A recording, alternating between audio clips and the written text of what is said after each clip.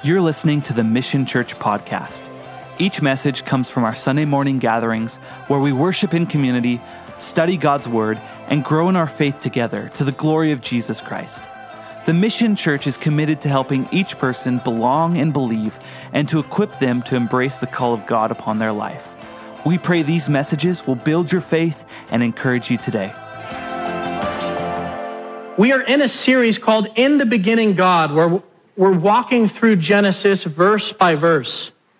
And we've gotten to this point where Abraham, not because he's an amazing man, not because he followed God all his life, but simply because God chose to make a covenant with him, God calls this man Abraham and says, if you walk in my ways, this is what I'm going to do for you. Not because of your behavior, not because of your own righteousness, but because of my faithfulness, this is what I'm going to do through you.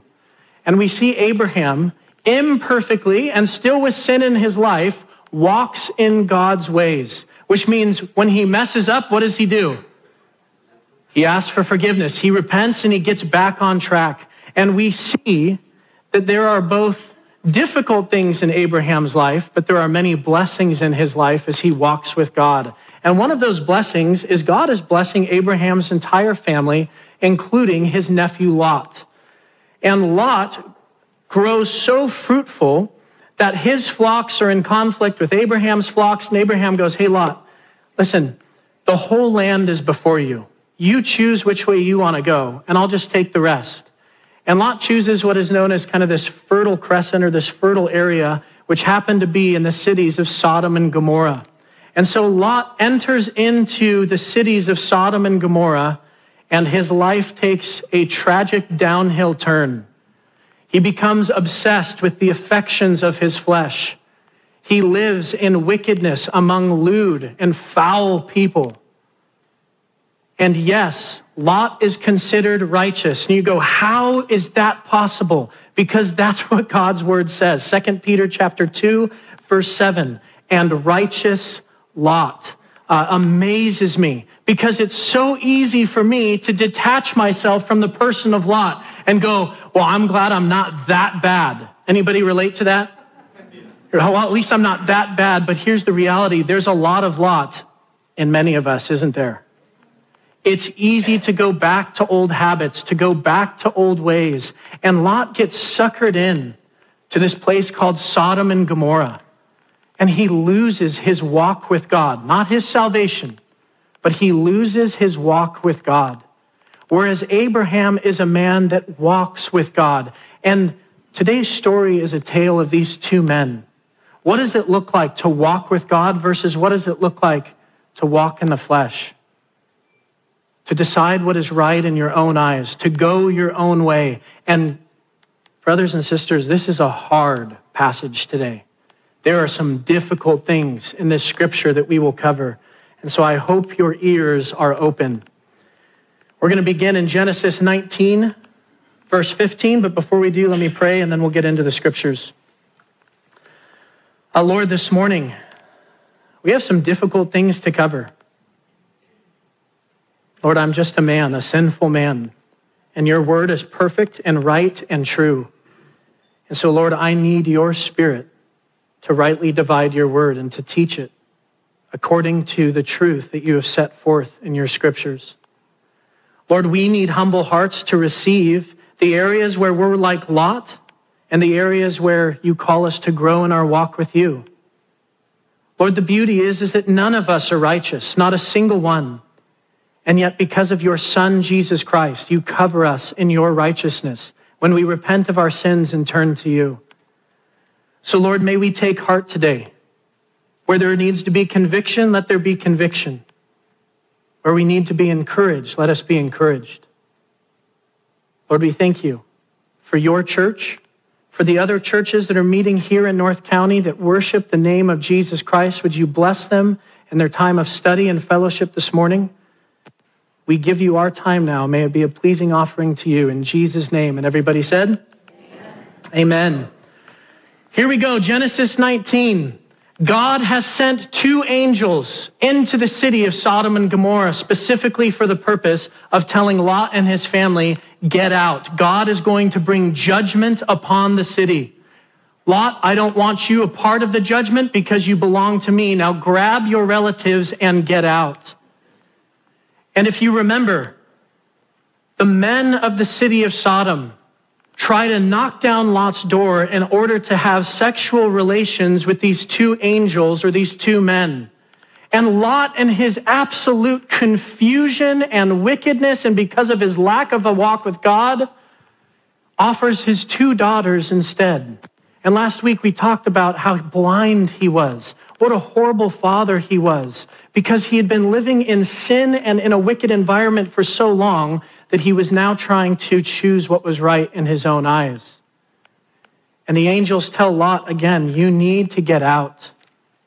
God's judgment is coming. Verse 15, when the morning dawned, the angels urged Lot to hurry, saying, arise, take your wife and your two daughters who are here, lest you become consumed in the punishment of the city. That is God's judgment on the city. And while he lingered, who lingered? Lot lingered. The men took hold of his hand, his wife's hand, and the hands of his two daughters, the Lord being merciful to him. And they brought him out and set him outside the city.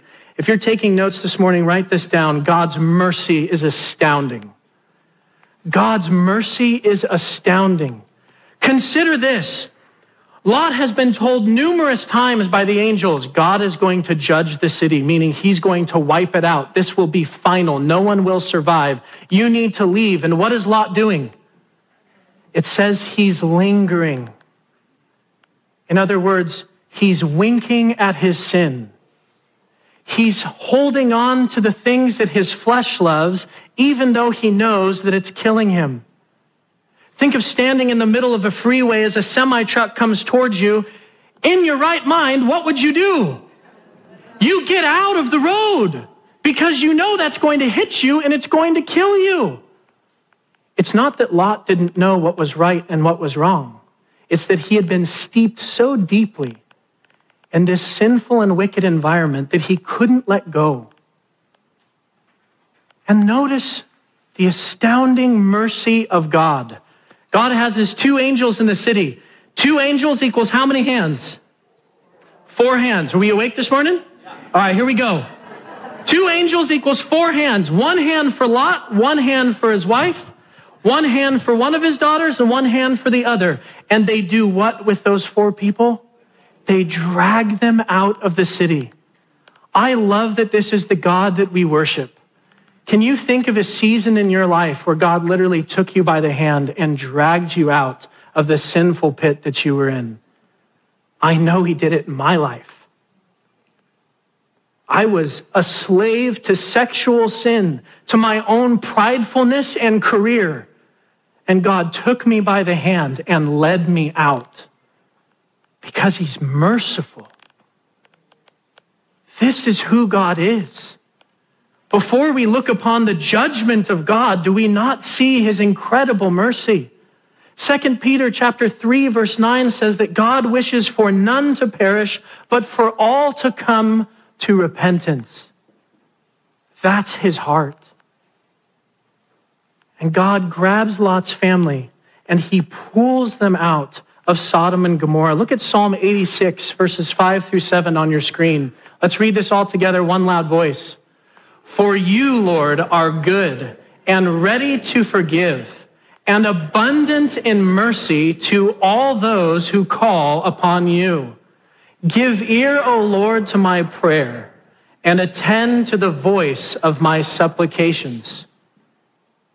In the day of my trouble, I will call upon you, for you will answer me. Isn't it amazing that we looked at last week?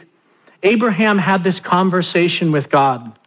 God tells Abraham what his plans are. Abraham, I'm going to destroy Sodom and Gomorrah because the cry of the sinfulness has reached me, meaning it has become so great that there's no turning back for these people. Their hearts are hardened, and there's only one way to deal with that kind of sin. It's to destroy it. And Abraham goes, Lord, if I'm in relationship with you, if you would listen to me, what if there's 45 righteous people? Well, would you wipe out Sodom and Gomorrah if there were 45 righteous people? And what's God's response? No. And on it goes until Abraham gets down to what number? 10 people.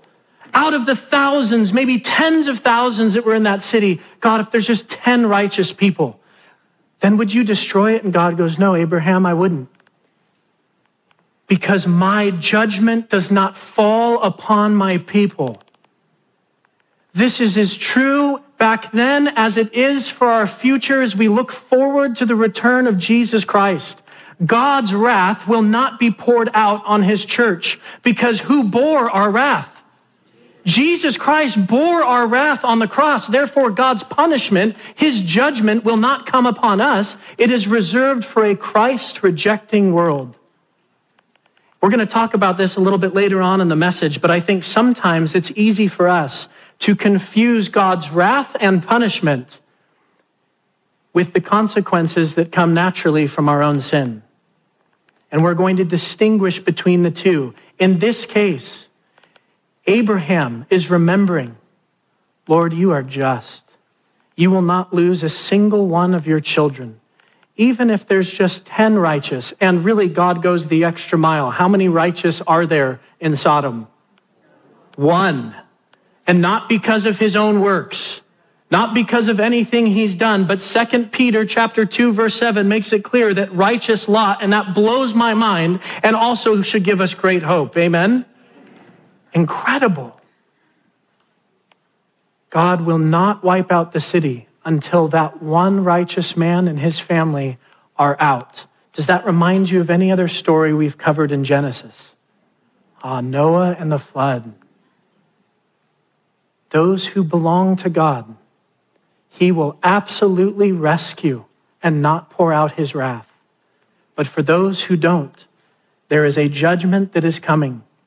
It is final, it is eternal, and it is just. This is who God is. Verse 17, so it came to pass, when they had brought them outside the city, that he, or meaning they, the angels, said, escape for your life. Do not look behind you, nor stay anywhere in the plain. Escape to the mountains, lest you be destroyed. Good instruction? Let's talk about this just for a second. Why do you think God wants to send Lot and his family to the mountains? What's in the mountains? What's in the mountains? Everyone say nothing.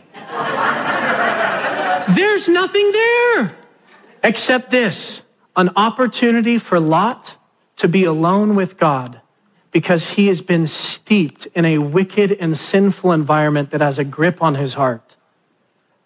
God doesn't want to send him to any other place except where he can be alone, because here's God's heart. He desires for us to repent of our sins and to come back into that walk with him. This is what God desires for Lot and his family. He says, flee to the mountains, because in the mountains there's no distractions. In the mountains, there's not a temptation. In the mountains, there's not the liquor store down the street. In the mountains, there's not the click button on your email. In the mountains, this is where God meets with his people. As we look ahead to the life of Moses for both men's and women's ministry, where God speaks to Israel, where he speaks to Moses is where? On the mountain, on Sinai. God desires for Lot to be pulled out of the wicked environment that he's in so that he can be alone with God. Alas, verse 18, then Lot said to the angels, please, no, my lords. How many of you have ever been told no by your kids? How many of you think it matters if they say, please, no? It doesn't. It's still no. It's still defiance. What is Lot doing here? He's defying the divine direction of God. Now we need to just take a moment.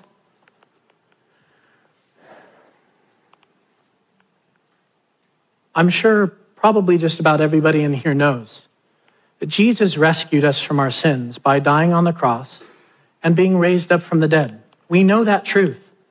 But despite knowing that truth, even in my own life, is it hard to trust God? But But logically speaking, shouldn't we? I mean, didn't he rescue us and ransom us from sin and death? So logically speaking, anytime he gives us direction, we should what? Yes. But so often in our lives, we go, well, please no. I have a better plan. Let me tell you how you should be doing things in my life. Now, we chuckle about this, but it's very real. We know that he's the Savior. We just don't want saving from certain things. We cling to the things of this world. And look at what Lot is going to do. He says, please no, my lords. Verse 18. Now 19. Indeed, now your servant has found favor in your sight. Has Lot found favor in God's sight? You bet. He says, you have increased your mercy, which you have shown me by saving my life. Does Lot have understanding of what God just did for him? He totally does. Because as Christian people, we know that God has rescued and redeemed us. But now look at what Lot says. But I cannot escape to the mountains, lest some evil overtake me and I die. What is Lot so afraid of? Being alone with who? With God. It's hard to get quiet in our society. It's hard to be free of distraction. But oftentimes when we're alone in our own thoughts or our own heart and our own mind, there's actually an opportunity for us to reflect on, where is my relationship with God? And I firmly believe Lot's afraid of that. Just like many of us are afraid of that. And yet more than anything, in God's astounding mercy, this is what he desires. I want to be alone with you so that we can get back on track together, so that you can see the wisdom of my ways instead of the folly of your own. Verse 20, see now, Lot says, this city near enough to flee to. It's just a little one. Please let me escape there. Is it not a little one? And my what? Oh, do you see how backwards Lot's thinking is? Consider this. We see it from the standpoint of, Lot, you just got saved. God grabbed your hand and brought you out of that place of destruction. But Lot sees himself as a victim in which God is trying to ruin his life. Ever been there? Ever walked in difficult circumstances going, God, what are you doing? This is not what I had planned. God, why are you doing it this way? Why don't you do it my way?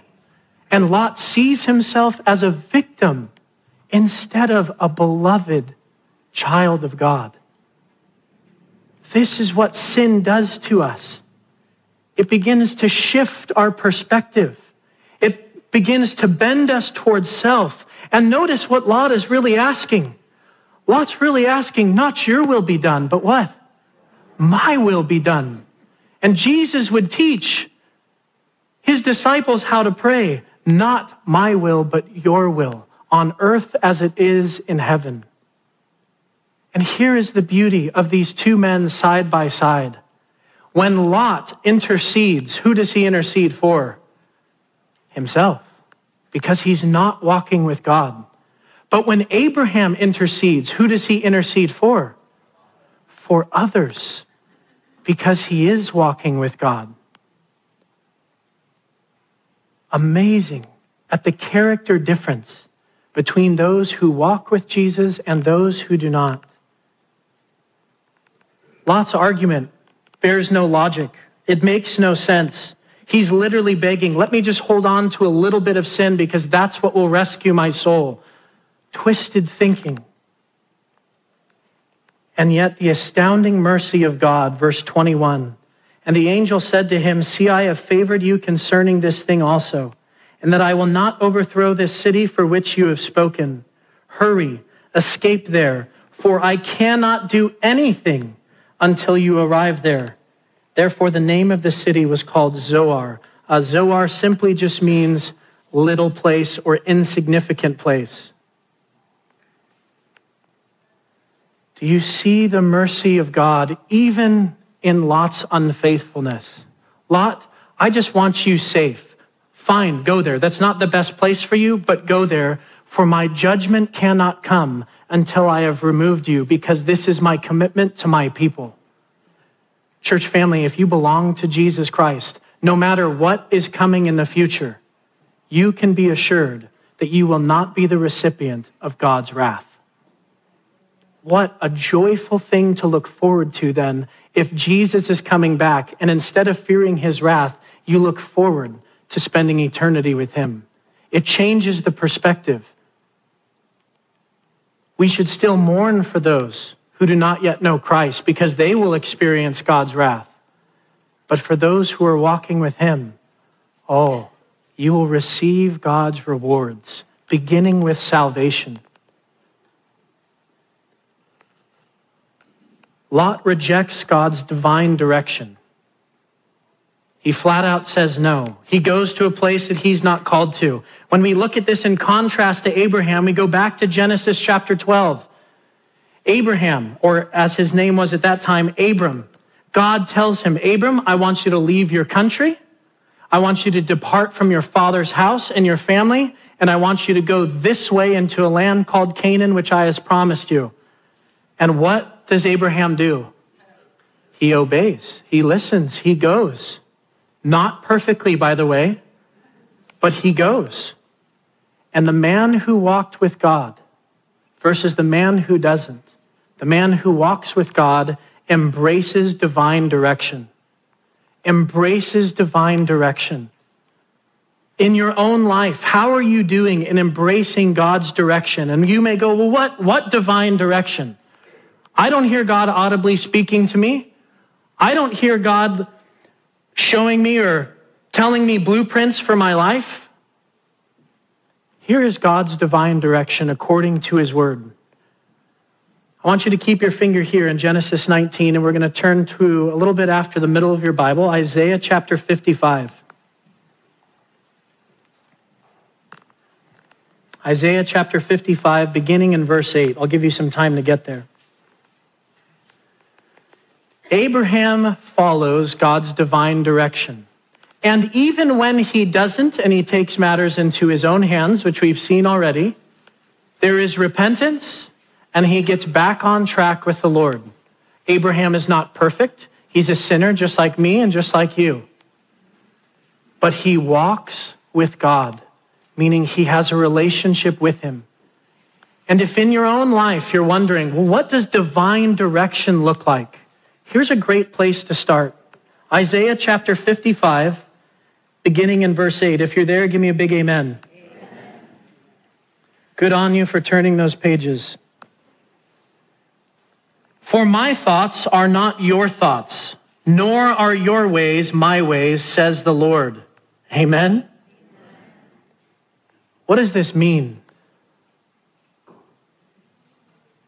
What does it mean that your ways are not my ways, or your thoughts are not my thoughts? What does that actually mean? Okay, so God is higher than us, so he has more knowledge. What else? He has his own agenda. You make him sound a little bit like a politician, but you're right. It's a righteous agenda. He's doing what's in the best interest for us, right? This means that your ways are different than my ways. Like your timing is not my timing. Your means are not my means. Your way of going from point A to point B looks different than my way of going from point A to point B. As a matter of fact, my whole points are different. It looks like this. God, I want to be exalted. I want to be lifted up. I want to be used. And God goes, good. Let's break you down so that we can build up your character, so that when I hand you a blessing, you can steward it well instead of squandering it. My ways are not God's ways, and my thoughts are not his thoughts. This is the divine direction that God is giving to Lot. Lot, go to the mountains. No, I want to go to... What's the little town outside of Vegas? Reno, Laughlin. The other place. I don't want to go to, I agree, I'm not going to be in Vegas, but like send me here. They still have a few slot machines. And God goes, no, I want to take you on a really hard hike where your legs are going to hurt and you might trip and fall a few times and you might be desperate for my help so that when we meet together, you know your rightful place, that I am God and you are my loving child who can trust me. Let me take you up the mountain. This is what God wants to do, not only in Lot's life, but in our life. He wants us to embrace divine direction. What does that practically look like? Here are some ideas of what it practically looks like. Think about in parenting. Deuteronomy chapter 6, verses 6 through 9. God tells Moses to teach the people this. Hey, I want you to take my commandments and I want you to teach them to your children. So much so that I want you to write them on the doorposts of your house. That when you're taking your kids to soccer practice or when you're taking them to In-N-Out, that there's conversation about my word, about my truth, about my character. When you're putting your child to bed, don't just say a rote prayer, say goodnight and turn off the light. Sit on their bedside. Memorize a scripture together and then unpack it with them. If you've got really little kids, pray over them for their future. Dads, remind your daughters of their value and worth, not from what's on the outside, but what's from on the inside. Tell your sons that they are meant to be great leaders, not in the world's eyes, but in the character that they display, to lay their life down for others and a wife someday. When you see people on the sidewalk, by your house, getting arrested, tell your kids, guys, God has wisdom in his ways. If you walk in them, there are good things for your life. The enemy is tricky. He wants to destroy it. Don't go down that path. And here's what it looks like to embrace divine direction. I do a disservice to you if I simply tell you what to do. You better do this. You better go home and disciple your kids. Who already knows that? 2 people. You guys better go home and disciple your kids. You know that already. Here's the thing. We can know things, but if we don't see the wisdom of God's ways, if we don't understand the value of what he calls us to, it's just white noise. It's just religion. It's just showing up. I did my duty. I served my time, whatever it is. And God goes, no. I don't want you just to follow rules because I've set them. I want you to understand the value of my ways, because when you disciple your child, maybe you'll raise a son who knows what it's like to lay his life down for his wife, which produces a healthy, godly family bearing fruit. Or to disciple a daughter who dresses modestly so that she doesn't attract the wrong kind of man.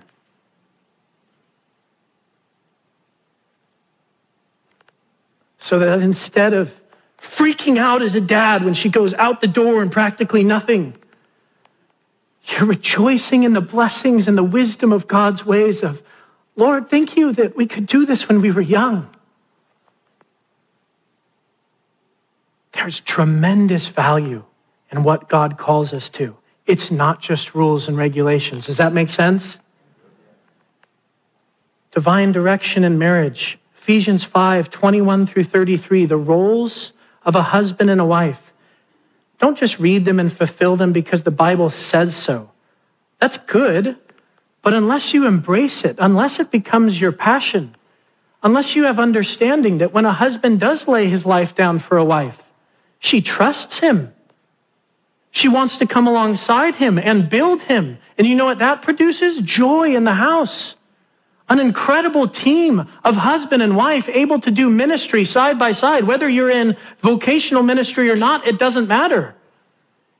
You start having people over, and they love to be in your home or love to be in your apartment because it's a safe place. And now, As the husband, you start figuring out what God is doing in your wife's life, and you go right along with it of, God, I'm going to start right where you already are. And you build your wife.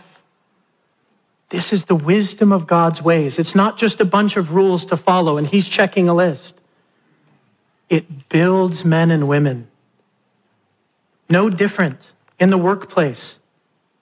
When we consider divine direction, Matthew chapter 25, verses 14 through 30, this is the parable of the talents. How many of you are familiar with the parable of the talents? We know the parable of the talents. Don't waste what you're given. Invest wisely what God provides to you. But why?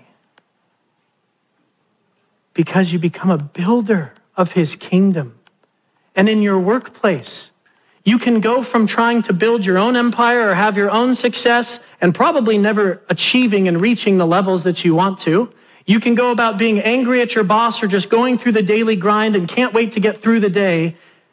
Or you can see it as an opportunity in which God has literally placed souls in your care to share the good news of Jesus with. And when you get a taste of watching someone's life transform from the place of Sodom to the mountain, you will never want to go back.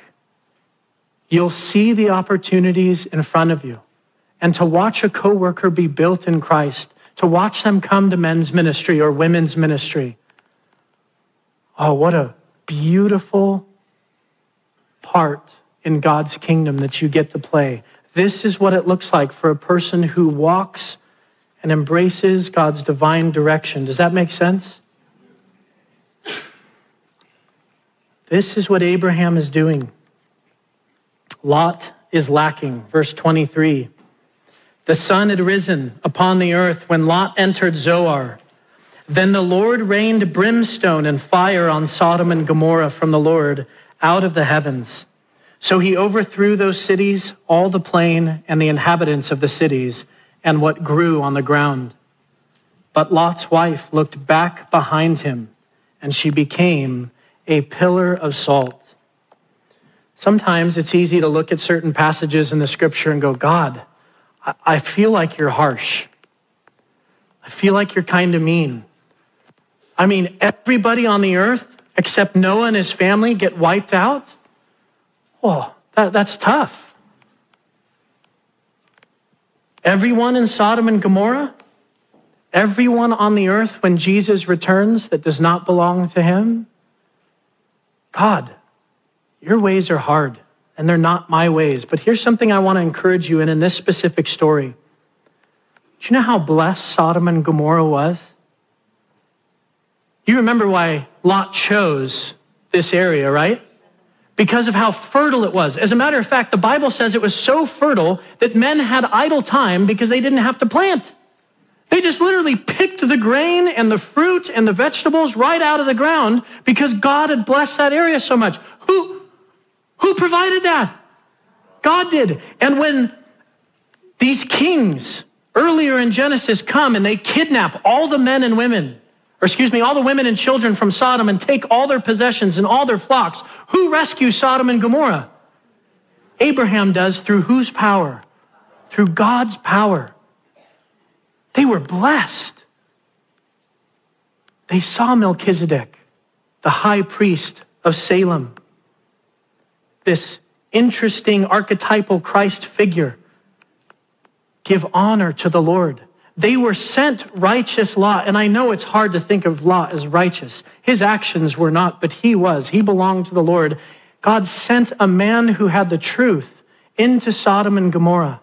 And over and over and over again, they rejected God's blessing. They rejected his ways. And so God brings his judgment upon it. But only upon those that were rejecting, in a sense, Jesus as the Messiah. This is why, as a church, we believe in the rapture of Jesus Christ, taking the church off the earth before the 7-year tribulation begins, because God's wrath will not be poured out on his people. His wrath is reserved for a Christ-rejecting world. Christ already took the wrath that we deserved upon the cross. Does that make sense? That's so important for us to understand, and here's why. Because sometimes in our life, when we mess up and we sin, and then something bad happens, we say what? God is punishing me. No, he's not. There are natural consequences. We're going to talk about that in just a little bit for Lot. Notice the difference between Lot's life and Abraham. Verse 27. This is the same morning that all of this has happened with Lot, by the way. The same morning. And Abraham went early in the morning to the place where he had stood before the Lord. Then he looked toward Sodom and Gomorrah and toward all the land of the plain, and he saw and behold the smoke of the land which went up like the smoke of a furnace. And it came to pass when God destroyed the cities of the plain that God remembered Abraham and sent Lot out of the midst of the overthrow when he overthrew the cities in which Lot had dwelt. Early in the morning, God rescues Lot. And what is Lot doing with God? Pushing back, fighting, arguing, trying to get his own way. When Abraham gets up early in the morning, what does he do? He returns where? To the place that he had met with the Lord, where they had that conversation about if there were righteous people, would God destroy them? If you're taking notes, I encourage you to write this down. Prioritizing time with God is an investment with guaranteed returns. Prioritizing time with God is an investment with guaranteed returns. Notice Abraham. The first thing he does when he gets up in the morning, and this isn't religiously, by the way. This isn't a sermon on you better do your devos in the morning or God's watching you. That's religion. Abraham can't wait. The first thing he wants to do is go right to the Lord. And here's why. Because he knows hard things happen in life. And he wants to be reminded of God's character, his love, his justice, his mercy. The fact that God and him have a relationship together so that when he sees the smoke rising up from Sodom and Gomorrah, Abraham doesn't go, "Oh God, you're so mean, you're such a jerk, why'd you do that?" Instead, Abraham goes, "God, I know that you are just. And I know that because I understand your character, because I have a relationship with you, and I know you would not destroy your own people." And that brings comfort to Abraham. He knows that his nephew Lot had been taken out of the city, even without seeing Lot taken out. How important for us in a world that is literally going nuts. I don't know about you, but I read like 9 articles this week where I looked at my wife and I was like, "We lost it." She's like, "You said that yesterday." I was like, "We lost it again. We're going crazy." And if I don't ground myself in time with the Lord, I will buy into the enemy's trap of still being saved, but all the world's going to hell in a handbasket, and we just need to, we got to fix this by voting this way and doing this. And okay, good. Those are good things, but that is not your Savior. Come back to the truth of who God is and who holds the victory in his hand, and that the end is already written, and our part to play is sharing the good news of Jesus Christ instead of getting on the complaining bandwagon about everything that's going to the toilet.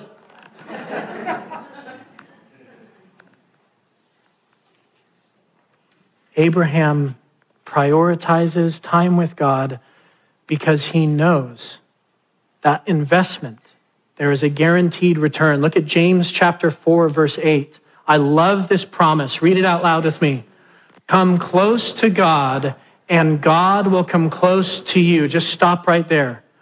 That means the moment you open your Bible, the moment you call upon the name of Jesus, the moment you enter into a small group, the time you take to be a part of a men's or a women's ministry.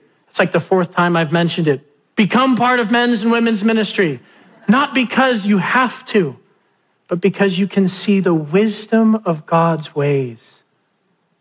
When you draw near to God, he draws near to you. Sometimes when I draw near to God, I don't feel like God is very close. Anybody else ever feel that way? But that's not what the word says. Whether I feel that way or not doesn't matter. It's what's true. When I spend time with God, he spends time with me. And then he says, read this with me, wash your hands, you sinners. Purify your hearts, for your loyalty is divided between God and the world. This is for all of us. This isn't for just, bad people. How many of you have to wash your hands multiple times a day? Wow. Go back to fist bumps. James uses this practical example because it's just a healthy thing to wash our hands. We have to do it throughout our day. How do we do that spiritually? By spending time with God, allowing his word to wash us clean over and over and over again. And then look, he says, for your loyalty is divided between God and the world. Can anyone relate? Sometimes it's not even bad things. You go through your day, you've been working with integrity in the workplace, you've been cruising along, you've been getting your tasks done, and before you know it, you've gone a whole day without relying on who? God, just ourselves. Because we are divided between God and the world. But the more we come to him, the more he spends time with us, and our hearts and minds are washed in the water of his word of truth. Prioritizing time with God has a guaranteed return on that investment. Abraham experienced that. Lot did not. Last section. This is a difficult section. If you have not read this before, be shocked, but also know that this is in the Bible for a reason. Verse 30. Then Lot went up out of Zoar and dwelt in the mountains, and his 2 daughters were with him, for he was afraid to dwell in Zoar. We don't get specific insight of, well, Lot begged to go to Zoar. Now why is he leaving and going to the mountains? And here's what I firmly believe. This is reading between the lines, but I think that this rings true. I think Lot had a moment of clarity where he went, holy smokes, God just rescued me from that place, Sodom and Gomorrah, and now I'm in little Sodom and Gomorrah. What am I doing here? Why am I making the same mistakes? Why am I choosing to go back? I better get my rear end up to the mountain where God called me in the first place. I believe that's why Lot left Zoar, because he was afraid for his life. He was afraid for his soul. And Lot, in his attempt to do the right thing, there's still some really mixed up priorities. And now we see the fruit of not walking with God. Verse 31. Now the firstborn daughter of Lot said to the younger, our father is old, and there is no man on the earth to come into us, or meaning to marry us and repopulate with us, as is the custom of all the earth. By the way, was that true? There were no men left on the earth? Come, let us make our father drink wine, and we will lie with him, that we may preserve the lineage of our father. So they made their father drink wine that night, and the firstborn went in and lay with her father, and he did not know when she lay down or when she arose. It happened on the next day that the firstborn said to the younger, indeed, I lay with my father last night. Let us make him drink wine tonight also, and you go in and lie with him, that we may preserve the lineage of our father. Then they made their father drink wine that night also, and the younger arose and lay with him, and he did not know when she lay down or when she arose. Thus both the daughters of Lot were with child by their father. The firstborn bore a son and called his name Moab. He is the father of the Moabites to this day. And the younger, she also bore a son and called his name Ben-Ami. He is the father of the people of Ammon to this day. Church family, difficult section. Why, Lord? Why put this in the Bible? Because this is real life. This is what happens when people decide what is right in their own eyes. This is what happens when we don't walk with God. Things become perverted and distorted. And it doesn't take much to look around our own culture and society and to go, what is absolutely perverse and wicked is being glorified. And what is good and right and true is being condemned as evil. The Bible addresses these things head on. And I would encourage you to notice a few things. Number one, this is not God's punishment on Lot. He is reaping what he has sown. That is all. We reap what we sow. This is a biblical principle throughout the scriptures, which simply means when you don't disciple your children, and when you allow them to live in a perverse environment, watching disgusting things on television, listening to horrible music about downgrading women and beating them and doing drugs or whatever else it is, allowing them to spend time with friends that are vulgar and rooted in the flesh, what do you expect your child will become like? They're a product of their environment. Lot is simply reaping what he sown. This is so important for us to understand. This is not God's judgment on Lot. God rescued Lot from judgment. Do you remember? This is Lot's reaping of what he has sown. Consider this. Lot didn't disciple his kids, because if he had discipled his kids, it would have looked different. His little girls would have come to him and say, "Dad, what do we do? What's going to happen to us? Help us, lead us, guide us." They had no trust in their father. He had not told them that God's ways were not their ways. He had not imparted to them the righteousness of walking with God. And of course, this is perverse. It's vile. It's disgusting. There's no justification for it whatsoever. But Lot is reaping what he sown. May we be warned by this, and yet may we also be encouraged. Here's the encouragement that I have for you. Lot is given divine direction. Go to the mountains. Do what I say. Be discipling your kids. Teach them my ways. And Lot does none of it. And this is the result. But think of Abraham. And again, Abraham's imperfect. We're not lifting him up at like God's status because he's so amazing. But he walks with God. And he's repentant when he messes up and sins. Consider this. It's pretty extreme that Lot's daughters slept with their father in order to procreate. It's messed up. Another extreme would be this. The promised son Isaac comes to Abraham in his old age. And when he's a teenager, God says, "I want you to take your loved son up a mountain called Moriah, and I want you to sacrifice him unto the Lord." And as they're climbing the mountain, teenage Isaac goes, "Dad, we got the knife, we got the wood, we got the fire. We're just missing the sacrifice." He gets it, doesn't he? And Abraham's response is, "Son, God will provide the sacrifice." And Isaac is willing to be bound and placed upon the altar because he has what? He has faith and trust in his dad because his dad has faith and trust in God. And it's evident that Abraham has done what with Isaac? He's discipled his son. Do you see the difference between a man who walks with God and a man who doesn't?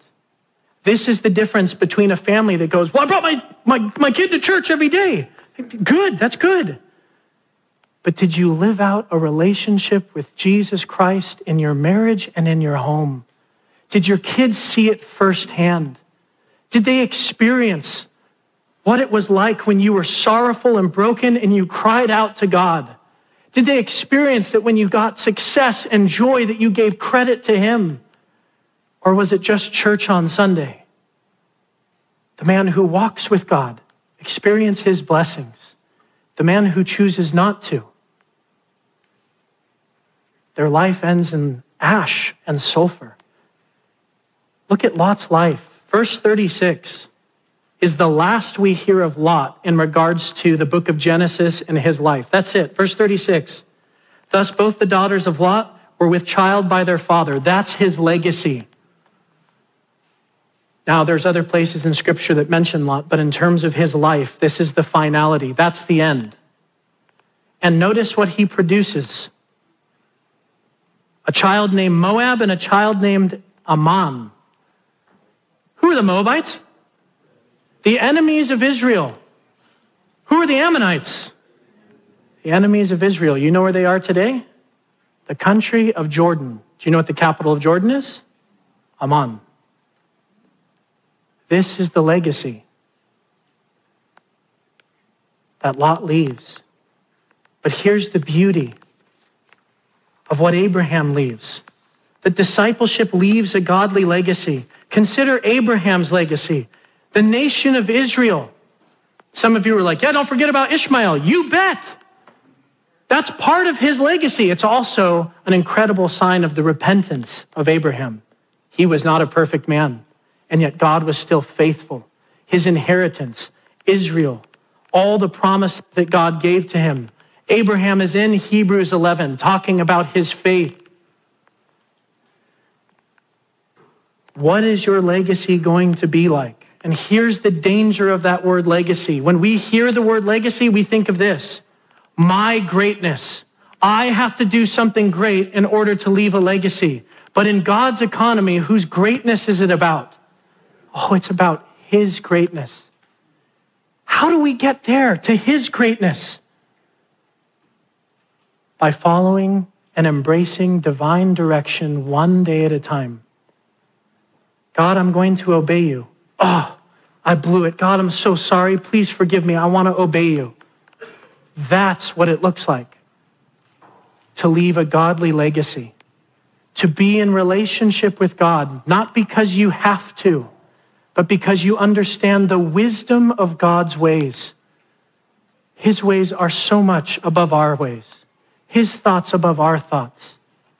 And the rest of that Isaiah passage would say that it's like God gives us seed to sow, which turns into bread to feed others. You are given seed to sow.